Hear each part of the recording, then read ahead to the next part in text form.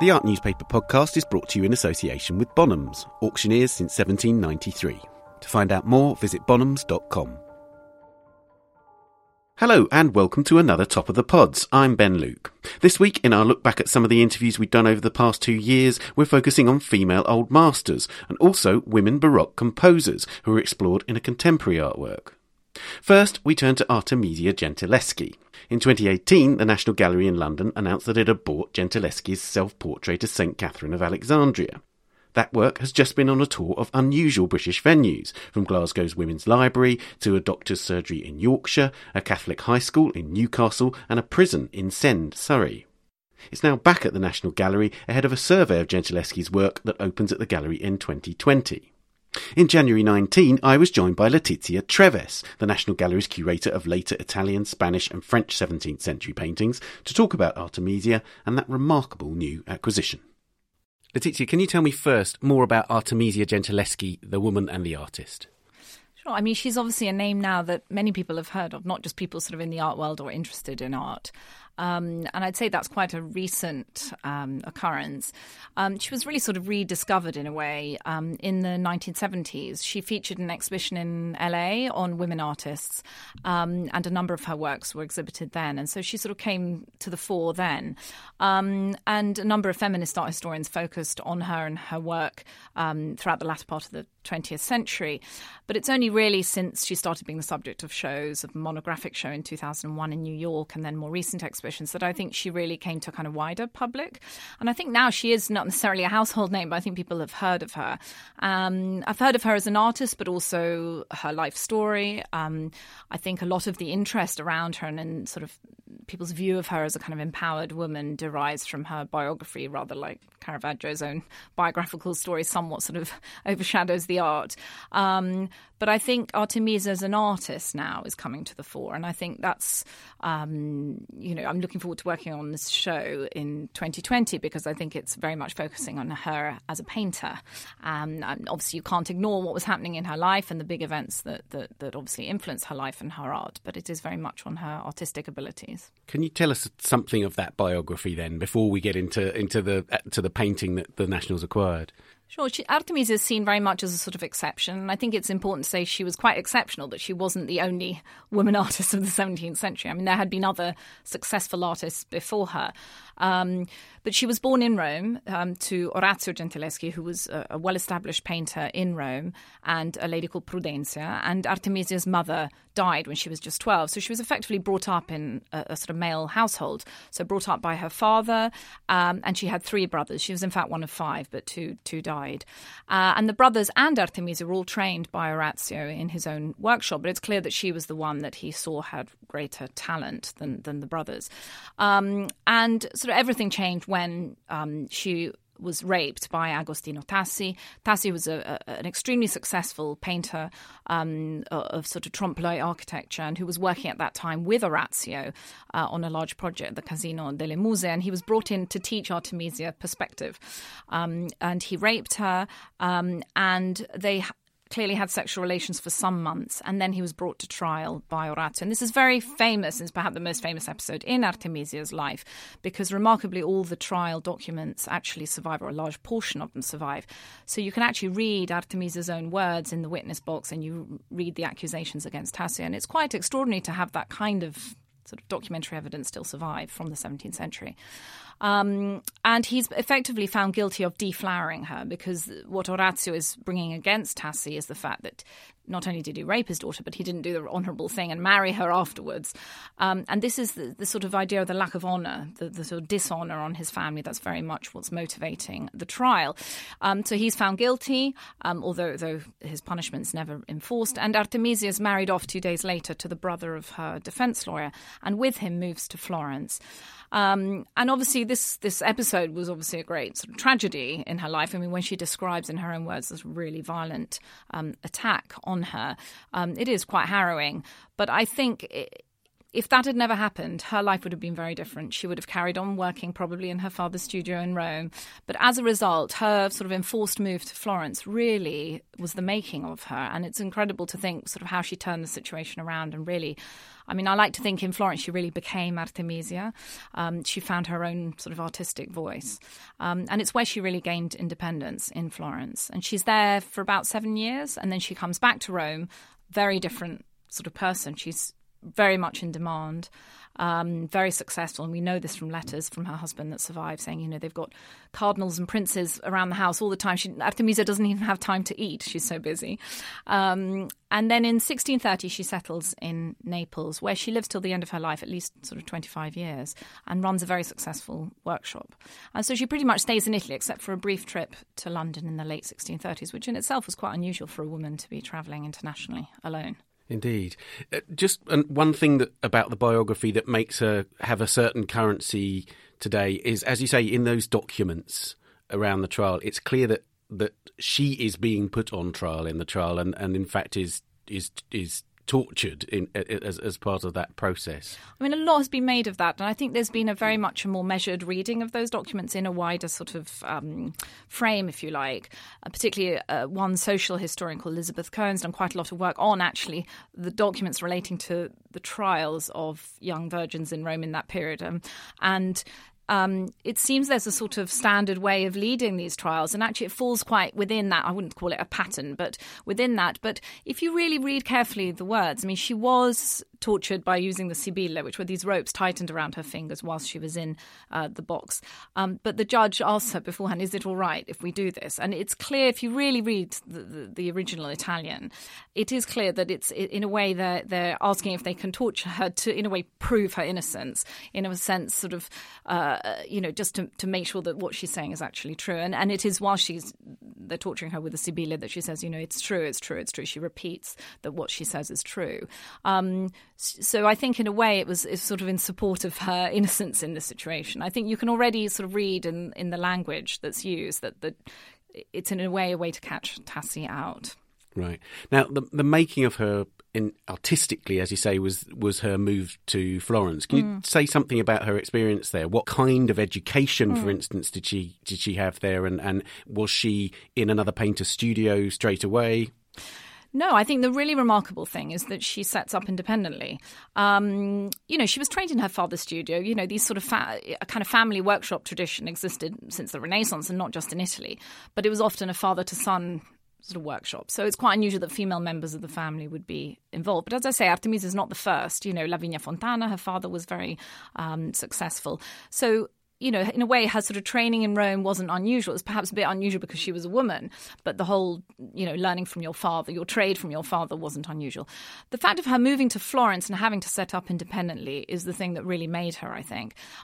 We have no real indication of her having a studio with pupils as such. She worked effectively from home. Her studio was in her home. Her husband was apparently a painter, but very sort of modest kind of renown. And she was the very first female member of the Academy in Florence. She was a member there from 1616. So, if she arrived in around 1613, within 2-3 years, she's already really established herself there. So it really shows incredible determination, but also kind of recognition of her skill. And I think it's partly to do with her resilience. I think it also had to do with who she came into contact with in Florence, and like you say, her education, but also the circles she moved in. One of her great sort of protectors there was Michelangelo Buonarroti, the younger, who was the great nephew of the great Michelangelo. And in fact, Artemisia's only documented picture in Florence is in the ceiling of Casa Buonarroti still today, and there she is alongside other Florentine artists of her time. So she seems to have integrated herself quite quickly in Florence. And one of her close friends was Cristofano Allori, one of the greatest painters in the 17th century in Florence, who was also a godfather to her son Cristofano. So she clearly immediately sort of entered into artistic circles, intellectual circles. She was a friend of Galileo, and she worked for the Medici. And did she carry her Caravagesque style that she would have learned in Rome with her to Florence, or did she very much incorporate new styles and influences from her surroundings? It's so interesting you say that, because it's such a hot topic that's so discussed, because she has been called a chameleon. And I think as a result of this now, many pictures get attributed to her that aren't necessarily by her, because you can sort of use it as a dustbin. Well, she's chameleonic. She changes all the time. I think in the kind of broader sense, she is quite a chameleon. She can adapt her style, but it's part of her sort of business strategy, I think. So, she spends 25 years working in Naples, and her pictures look really Neapolitan. But of course they would. She's been living in Naples. She's working for Neapolitan patrons. And I think when she moves to Florence, I think actually more than Caravaggio, it is her father. It is Orazio's pictures and Orazio's handling of paint that's most kind of present in her mind. And in the picture that the National Gallery bought, the thing that became very clear as the picture was being cleaned is just that technically the way she paints the flesh and so on, Orazio is still very present in her mind. I think what's true in Florence is she's looking at these Florentine artists she's frequenting. She's using a kind of tonality that you see in Florentine painting at that time. She's also painting pictures for Medici taste, so that also makes sense. But when she comes back to Rome in 1620, that's when Caravaggism, after Caravaggio's death, 10 years after, is when Caravaggism is really at the height of its sort of popularity. And I think there is definitely a renewed interest in this heightened naturalism, start lighting, and you can see that in the pictures of the 1620s. Can you say more about the circumstances in which she would have created the specific work which the National now has? Well, the conservation has been really interesting because, I think a lot of ink has been spilled on Artemisia, but not a huge amount has been written about her technique. And I think this has actually played such an important role in actually understanding Artemisia. There's been a lot written about, datings and attributions, and also sort of the kind of more gender-specific interpretation of her pictures and the iconography. But I think her technique is absolutely fundamental to understanding Artemisia and actually sort of weeding out the pictures that aren't by her, that are currently sort of sitting in this sort of limbo. So during the conservation of the National Gallery painting, we noticed similarities with, obviously, Orazio's painting technique. We noticed differences. The picture is very closely related to two paintings. One that's in Hartford, Connecticut, at the Wadsworth Athenaeum, which is a self-portrait of her playing the lute. And the other is a St. Catherine in the Uffizi.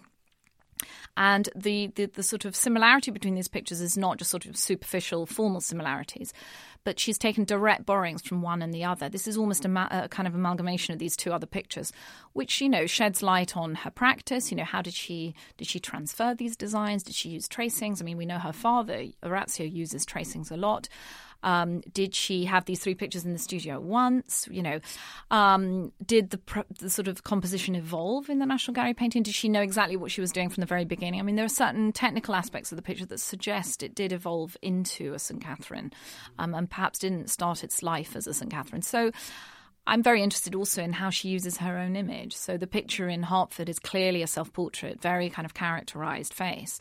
And ours is a little bit idealised. And I think there's been too much discussion in the past about whether a picture is or isn't a self-portrait. I think there's a kind of disguised self-portraiture in a lot of her works where she would clearly have expected people to kind of vaguely recognise her features and know it was painting by a woman, of a woman who looked like Artemisia. But it doesn't necessarily have to be a self-portrait in a very literal sense. I think that's a really interesting aspect, isn't it? Because how much of it is it almost like an advert for her capabilities and also for her personality, for her strength or strength of character.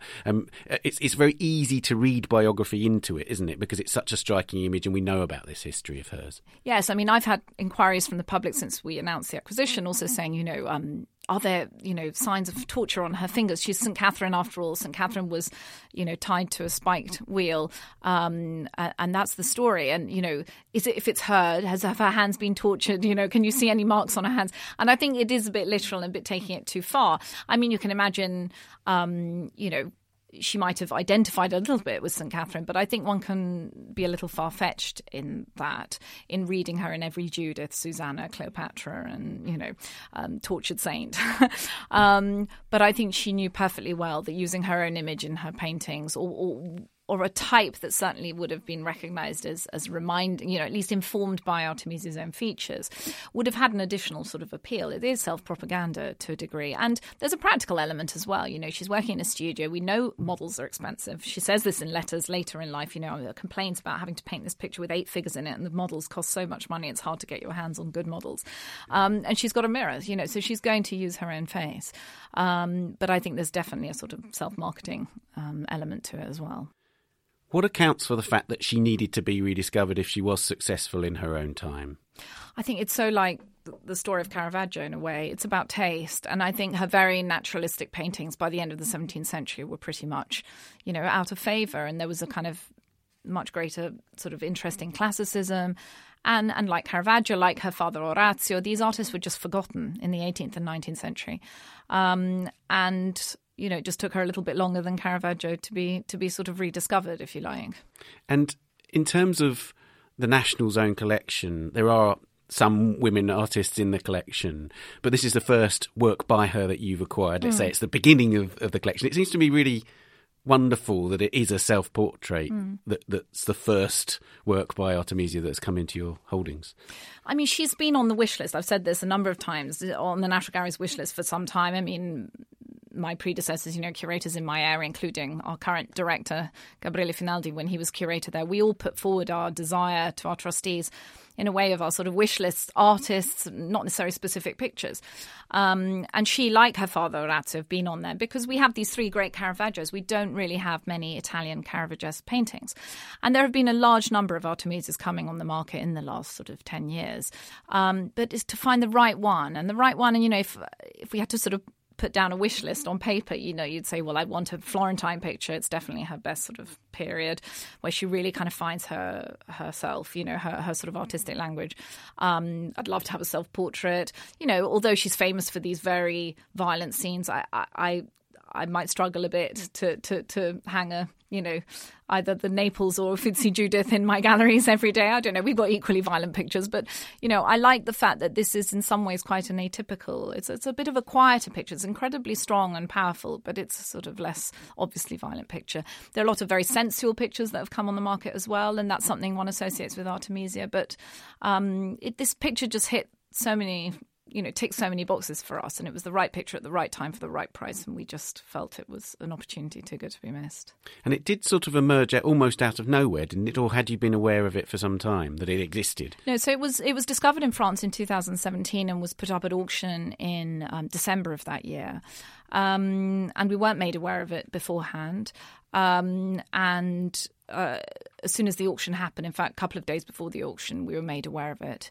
And I immediately, in fact, I was on maternity leave. So when I came back to work, I immediately got onto the case of trying to find who bought it because I was very keen to see it. I mean, I was very interested in it, but I wanted to see it more from a kind of art historical point of view. It was quite an interesting picture from photographs. And the moment it had its export license, as soon as it arrived in London, I went to see it the day after our director came to see it. And then it actually came to the gallery immediately for us to we spent some months doing technical and scientific investigation of the picture, really to assess its condition. We did all the sort of due diligence concerning provenance. These things take time, and it was presented to trustees later in the year. So, and now it's up in the galleries, and you indicated that you'd had some reaction to it. It seems to me that it's really sort of stoked a sort of fire in the audience of the National, and that people really seem already attached to it. We felt that the moment we announced the acquisition in July, although the picture wasn't on view yet. And the sort of, you often get a sense of the public reaction through social media now, through the number of emails one gets and all this sort of thing. And there was so much excitement. And we also felt it within our own staff, within the gallery. And then throughout the summer, we followed the progress of the conservation through these short films that, you can still see through our website. And that was a way to kind of keep people engaged because it's unusual for us to buy a picture and then not give people access to it straight away. And then there was sort of an even greater excitement when it actually went on the wall. And it's been so wonderful to see because in the days running up to Christmas, I would go up and look at it in Central Hall. And there was always a crowd in front of it. And people who'd read about it in the press and who'd come to see it made a trip especially to see it. And it did, fill me with joy that this picture really is, an acquisition of a painting, particularly a collection like the National Gallery, should be transformative for that collection. And it should be a picture that either speaks artistically across the collection, but also speaks to people and might reach people that our pictures don't normally reach. And I think this Artemisia really does that. And do you feel that this is the first of a series now of acquisitions of women artists, which we'll see entering the National Gallery collection? I think although we have a strategy towards acquisition, so we identify sort of gaps in the collection, I think sometimes you have to be opportunistic and there has to be the right picture at the right time. And we didn't buy the Artemisia because it's a painting by a woman artist. I mean, that has nothing to do with the Me Too movement. It was she is an artist we've wanted to represent for some time. It's the right picture and it came up and we were able to acquire it. I'd say there are plenty of other women artists we should represent. If the right Mary Cassatt came along, if the right Sofonisba, Anguissola came along, it'd be great to represent these artists. But we shouldn't be buying them just because they're white women artists if they're not very good pictures. I think you have to be incredibly selective and choose the, when you have the caliber of collection the National Gallery has, to add to that, you really need to get pictures of the highest order. And whether they're by male or female artists, in a way, it's not the sort of defining reason for buying them.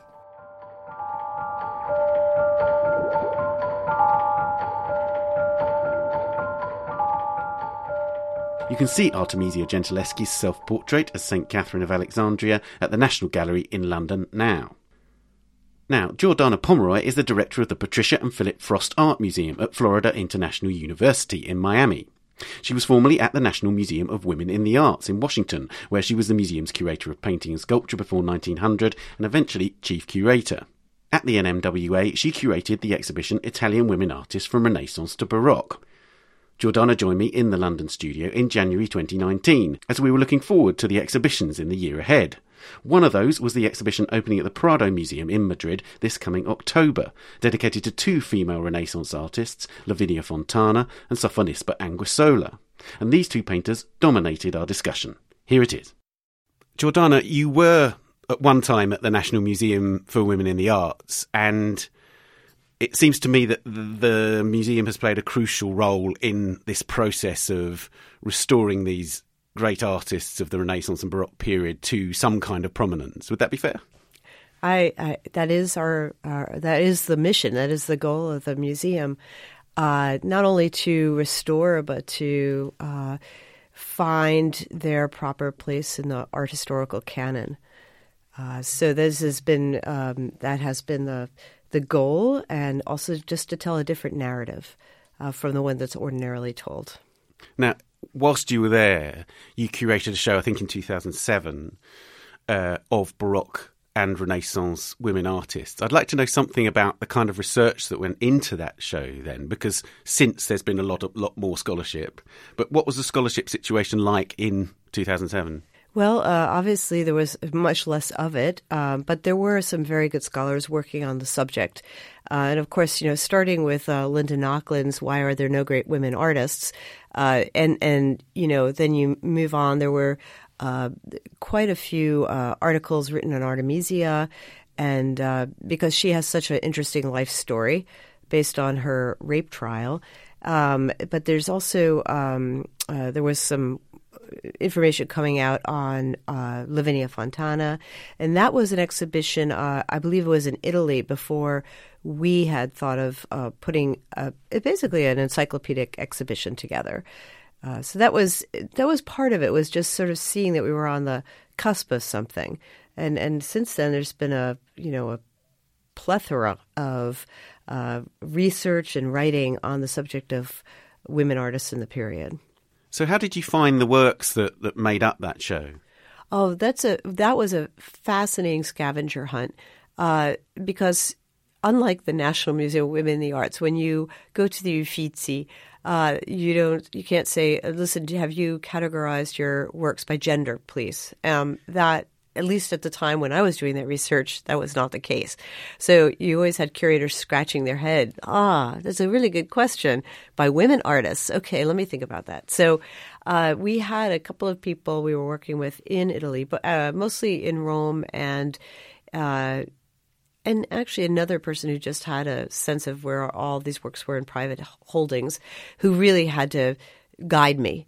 Because I couldn't, as I say, just walk into a museum and say, listen, we're going to take everything you have by women artists. Plus, there's a lot more to that dance than just going in and asking anyway. That was really the answer, and that's the fun part about being a curator, is the scavenger hunt. It's not just laid out for you. You have to tell that story. You have to find the works. Finding some of these works on paper was not easy. It was hard to get some of these loans, like a Properzia de Rossi. Was near impossible. We had a Sophonis Banguesola that is highly valued, and but they let it go for this exhibition. So we were very fortunate. I'd like to talk about some of the particular individuals involved. I think let's start with Sophonis Banguesola, because she is such an extraordinary artist in the sense that she was enormously successful to a degree in her time, in the sense that she went to the Spanish court. But also she was not from a family of painters, which is very unusual. Her background is interesting, but she was not from a family of painters. She was recognized as a prodigy, and eventually found a court appointment in Spain. And this is, a very unusual narrative. Someone like Lavinia Fontana, her father, of course, had a major studio. She was an apprentice to him. That was the more typical. Same with Artemisia. And then sometimes you had nuns. That's another interesting narrative. People who were largely self-taught and also sold their works. That to me actually is one of the interesting parts of women artists, is that they couldn't conduct themselves fully in the marketplace. They learned like other artists, but they didn't run their own studios. Their husbands or their brothers, some male figure in their life had to run their studios for them. They were the talent, but in a sense they couldn't market themselves because it wasn't allowed for women to to be conducting business transactions. And they also had sort of practical restrictions on what they were able to paint, of course, didn't they? Because, for instance, one of the key things is they didn't have access to new models, and so therefore certain religious subjects and certainly mythological subjects wouldn't have been available to many of them. Well, this is true, but I always like to point out, but you can look at yourself in the mirror if you're a woman artist, right? So, I mean, I'm not so sure how true that is. In fact, in that exhibition, I do recall we had one or two nudes, which, again, was not considered necessarily appropriate subject matter, except in the context of classical mythology or biblical painting, of course, stories from the Bible. So there were a couple of nudes, but it wasn't typical. No, of course not. It was a genre, still life, portraiture. Those were the sort of the lower echelon of painting, not history painting, not biblical, but then there were just total exceptions to this. Lavinia Fontana painted very large-scale biblical painting, biblical narrative. And that was unusual, but she was considered one of the masters and had major church commissions. One of the works in that show of yours in 2007, I think, was this extraordinary nude, which is Minerva dressing. Yes. Which is a mythological subject. Of course. And a female nude painted by a female artist. Yes. Can you tell us more about that work? Well, that we don't know a great deal about that work itself. But as I said, that's a unusual subject for a woman artist at the time. In fact, really not until the 20th century do you have women painting nudes or photographing nudes, for example. So you think about it, she was so, prescient or maybe curious. And no doubt there was a private owner. I don't recall the details on that painting, but no doubt it was a private commission, not meant for public consumption necessarily. One thing about Lavinia is I always love to bring up her personal story, which I tended not to do with women artists because I think people became too fixated on the personal. But she, her husband was also a painter, but a lesser painter. So he really sort of threw in the towel and became her manager and signed the contracts, et cetera, et cetera. And she had an extraordinary number of children. 11, I think. Yeah, some of whom lived to adulthood. So I always like to think of her on some sort of a scaffold, pregnant, because she was basically eternally pregnant while creating these often very large-scale paintings. And so then I thought maybe she was just a very ambitious person who attempted the nude, which was the greatest feat you could do as a painter, was to paint the nude body. She was also a great portraitist, and of course that's where most of her commissions came from. She particularly painted lots of women in Bologna. She was almost like the official painter to Bolognese women. Yes, you had to have a Lavinia, exactly, paint you to which is a lovely idea. That there was this. She had steady patronage, bread and butter kind of thing. Let's talk about Sophonisba. She was an intriguing figure because she lived to a very great age, and there's this lovely thing that she met Michelangelo, and in fact may have been instructed in drawing by him. Certainly, he apparently made comments on her. In fact, in a letter to her father, wrote very warmly of her. But then, at the end of her life, she also met a very young Anthony van Dyck. And so this extraordinary thing is that those two ages, the age of Michelangelo and the age of Van Dyck, seem so far apart, and yet this woman artist straddles those eras, which is extraordinary. Maybe even more extraordinary that they actually recognize her. That's to me the more extraordinary part of that story, because there were so many women artists out there, and I think that is part of what the ambitions were for this exhibition and others at the National Museum of Women in the Arts, to point out that there are many different strands of a lot of different stories to be told in art history, and of course, today we talk about gender fluidity. We talk about, when I started working at the Women's Museum, we were sort of discovering the women. Now it's sort of blown wide open, everything, right? So I think the idea that maybe it's not so extraordinary that they recognize these women. I mean, they were in their midst, correct? So, this is, to me, our blindness. That, in fact, somebody like Michelangelo or, Van Dyck or anybody else would see that there's a woman there. To us, that seems so extraordinary. To them, it's, yes, well, there's this woman artist. Vasari writes a chapter about women artists. And again, when I started in the field, we always go to that saying, well, isn't that amazing that Giorgio Vasari wrote about women artists? And now that I think about it all these years hence, I think, well, why wouldn't he write about that? Because they were there. And they were extraordinary. And maybe they weren't considered genius at the same magnitude, but they were included. And it's sort of us who has subsequently excluded women. Is there a moment when a very male-dominated view of the history of art becomes more prominent? Can you identify a moment in art history where, is it in the Enlightenment period, for instance? Is that when genius is defined and encoded in some way, and therefore it becomes associated with maleness in some way? Oh, boy, that's a big question. It's sort of probably wrapped up with the history of art itself, and who dominated that. Again, you have somebody like Linda Nochlin, who it's not until the early 1970s and says, where are the women artists? How come we give preference to genius? And if we give preference to genius, how can we talk about women artists? So she's really the one who sort of puts her finger on that, is that if all we do is talk about genius, and yes, most art historians were men, and that's where they focus their attentions on, then how can we talk about others who are involved in the creation of visual arts?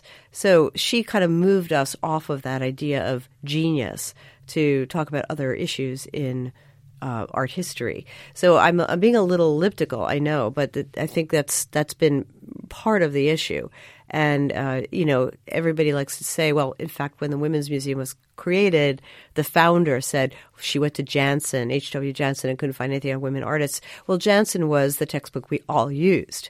And Jansen was focused on who are the anchors in art history as we've conceived it. And where did that begin? It well began in the 19th century. But again, it's so interesting to look back at Vasari and realize he had included these artists. It was later on that they were excluded as not being, I guess, the anchors, the major names of the time. In a way, did Linda Nochlin set the kind of philosophical background on which people like yourself and other scholars have then gone on into this program of research into women artists from the past? Oh, absolutely. She and Anne Sutherland Harris, just by opening up that question, set a new paradigm for thinking about histories in general. who do we include? How do we? Who makes those decisions? And who makes those decisions is kind of everybody from your art history professor to yourself. If you decide one day, well, where are the women, and then you set yourself to the task of finding that out, then you're going to find that you're already changing moving the needle, changing that paradigm. And it's changed very, very slowly. That's what I have to say. I mean, it's we're here in the 21st century, and I just finished teaching a course on feminist theory, and I thought sadly to myself as I'm looking at these students who are all born in the century right. that we're still talking about this, and it doesn't feel like it's changed all that much. Do you think that in the Prado having this exhibition in its 200th anniversary year, it might move the needle a little bit further on? Oh, absolutely. It all does. And it's lovely. It's just funny when we talk about, that this is a feature not because of just the artist, who the artist is, but the fact that she's a woman. It does recall something that just happened, which is the nomination of Kaywin Feldman to the National Gallery of Art in Washington, and it's the first woman director. So these things are really important for shattering the glass ceilings that still exist, especially in these old master. I'll say they were thought of as mausolea, and now they are living, changing organisms like museums, I think, should be. So in a sense, we're saying, oh, okay, this is great. The Prado's changing its attitude. And certainly the gallery here, it has as well. As really, since the last time I was there, I see a lot of different kind of artists being featured. One thing that I hadn't been aware of until I started just looking into this was that one of the biggest problems in terms of ensuring that women artists are given greater prominence in terms of old master holdings is that so many works by female old masters are actually attributed to male old masters, and there's this whole process of reattribution going on. Tell me something about that. Oh, that is so interesting. Judith Leister, for example, was well-known in her time. She was part of a guild, which was very unusual for women artists. And but her signature was literally painted over by dealers. I mean, it's a question of the market. And she was promoted as Franz Hals. Her works were promoted as Franz Hals. This is just purely, these scandals that dealers were involved in, this idea of reattributing, so you could actually ask more money for Franz Hals than you could for Judith Leister. And this kind of thing went on for, for many, many years. Certainly through my era of expertise in late 19th century British painting, dealers were this is what they were involved in, is reattribution to make more money, and that's what it came down to. So it became really incumbent on us as conservatives started to see this very specific signature from Judith Leister, which had stars, and it's a really beautiful signature. And so uncovering that literally uncovered her reputation.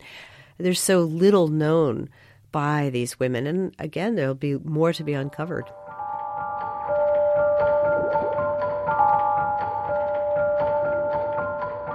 A Tale of Two Women Painters, Sofonisba Anguissola and Lavinia Fontana, is at the Prado in Madrid from the 22nd of October 2019 until the 2nd of February 2020. Now, in June 2019, the artist Helen Kamek came on the podcast to talk about her exhibition Che si può fare, or What Can Be Done, at the Whitechapel Gallery in London. Kamek was the winner of the Max Mara Art Prize for Women and travelled, like all winners of the prize, to Italy to make a new work. While there, she looked at women composers from the Baroque period who'd been largely forgotten and found a way to respond to them through her own work. Here's what she had to say. So tell me about that concept that you had. So you knew before you were going to Italy that you were going to look at particularly at these historical composers. Yeah, I think they were my starting point. I think I'd been to Italy perhaps once in my life, and so I didn't really know what to expect. What I thought about, I've been interested in thinking about the voice I'm very interested in music. So music and song comes into performance for me, but also into the films that I make. And so I decided to kind of look at Italian culture and music, and actually got completely pulled in by the Baroque period. So that was my starting point. So I think that informed where I went initially on the residency, but it also informed me falling back and looking back through the way that I'd been working. And something that kept coming up over and over again is lamentation and the idea of lament. So bringing the ideas together, I suppose, of particularly Baroque music, composition and the voice, and lament. So that was the gelling moment when I first heard some Baroque music. And you focused on two particular composers, two women composers. Yeah, so Barbara Strozzi and Francesca Caccini. And I have to be completely honest, it was because I was completely transfixed by the music. There's no other starting point for me other than that. It moved me. I felt something when I heard music by both of those composers. And more importantly, I suppose, I am really interested in jazz, and I'm interested in the blues, and they kind of recur again in performance that I do, but also in the film work that I make. And I could hear jazz in Baroque, and I could hear blue notes, and it's to do with the scaling, but it's also to do with the way the music's constructed. And so I got excited. Throughout your work, you've investigated the underrepresented in cultures, and that can be in a very broad range of locations and social conditions. But are these two composers, in a way, a continuation of that project? Yeah, I mean, it's interesting because actually the more research I did, the more I realised how successful both of them were at the time. But what's interesting and what sits really well, I guess, in the way that I think of how histories are built, is that they disappeared for many years, centuries, in fact. So that's the cycle that I'm interested in, is that who is omitted, when they're omitted, and why they're omitted. This idea that people are removed from histories. I guess I have this idea of multiple histories. And so it's about building back, interrupting those histories, rewriting them, rethinking them, and having conversations about what's happened for people to be taken out. So this idea that they were always obscure and marginalized is actually not the truth. You know, they were successful. They did have a stage, and they did have a voice, but somehow over the periods of histories that we've experienced more recently, they disappeared. Can you tell me about how, obviously you're not making a historical documentary about these composers, so how have you, in a way, brought these figures into the present? Well, I think the biggest challenge for me was I perhaps foolishly, gave myself the proposition that I would have some classical singing lessons. I've never had any singing lessons in my life before. But I do, I use the voice, so I do spoken word and song, but I'm not a singer, but I enjoy singing, and it becomes part of what I do.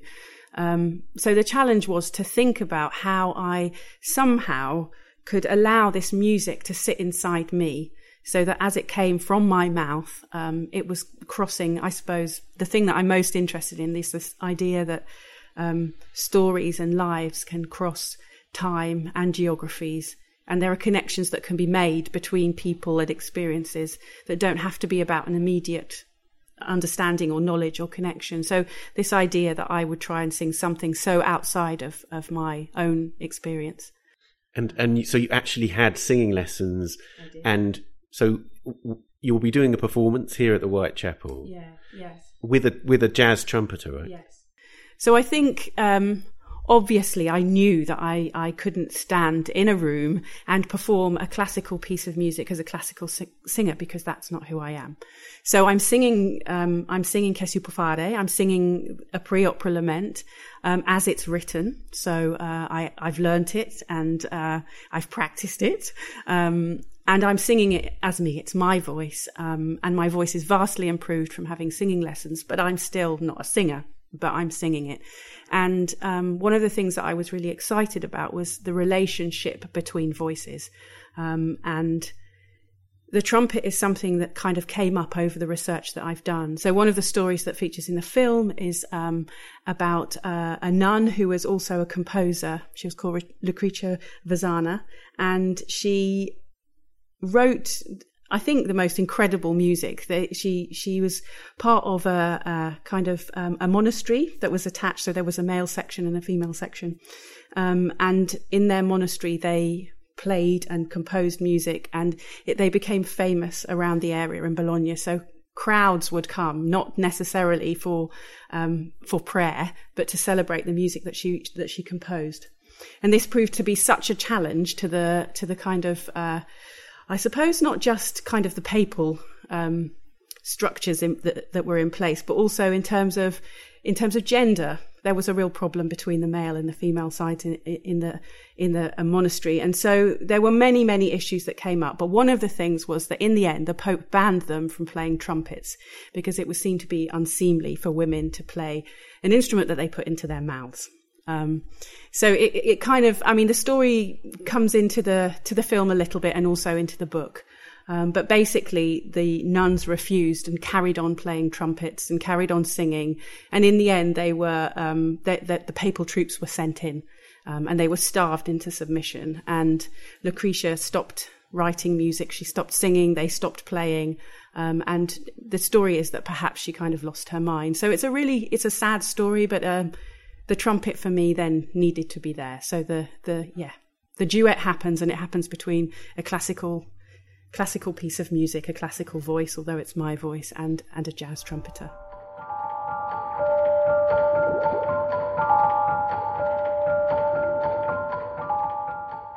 Helen Kammert, Che si può fare, is at the Whitechapel Gallery in London until the 1st of September.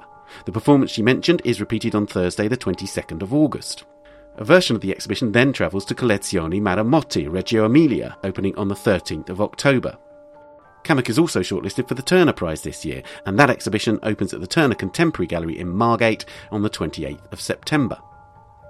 That's all for this episode. Don't forget you can follow all the latest developments in the art world at theartnewspaper.com or on our app for iOS, which you can find at the App Store. On the website you'll find a range of subscriptions so you can read our content seamlessly across multiple platforms. And you can subscribe for free to our daily newsletter for all the latest stories.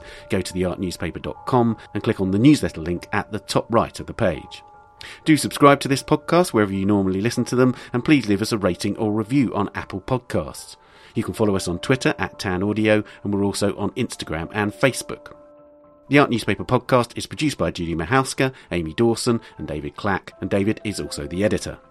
We'll be back with another Top of the Pods next week. Until then, goodbye.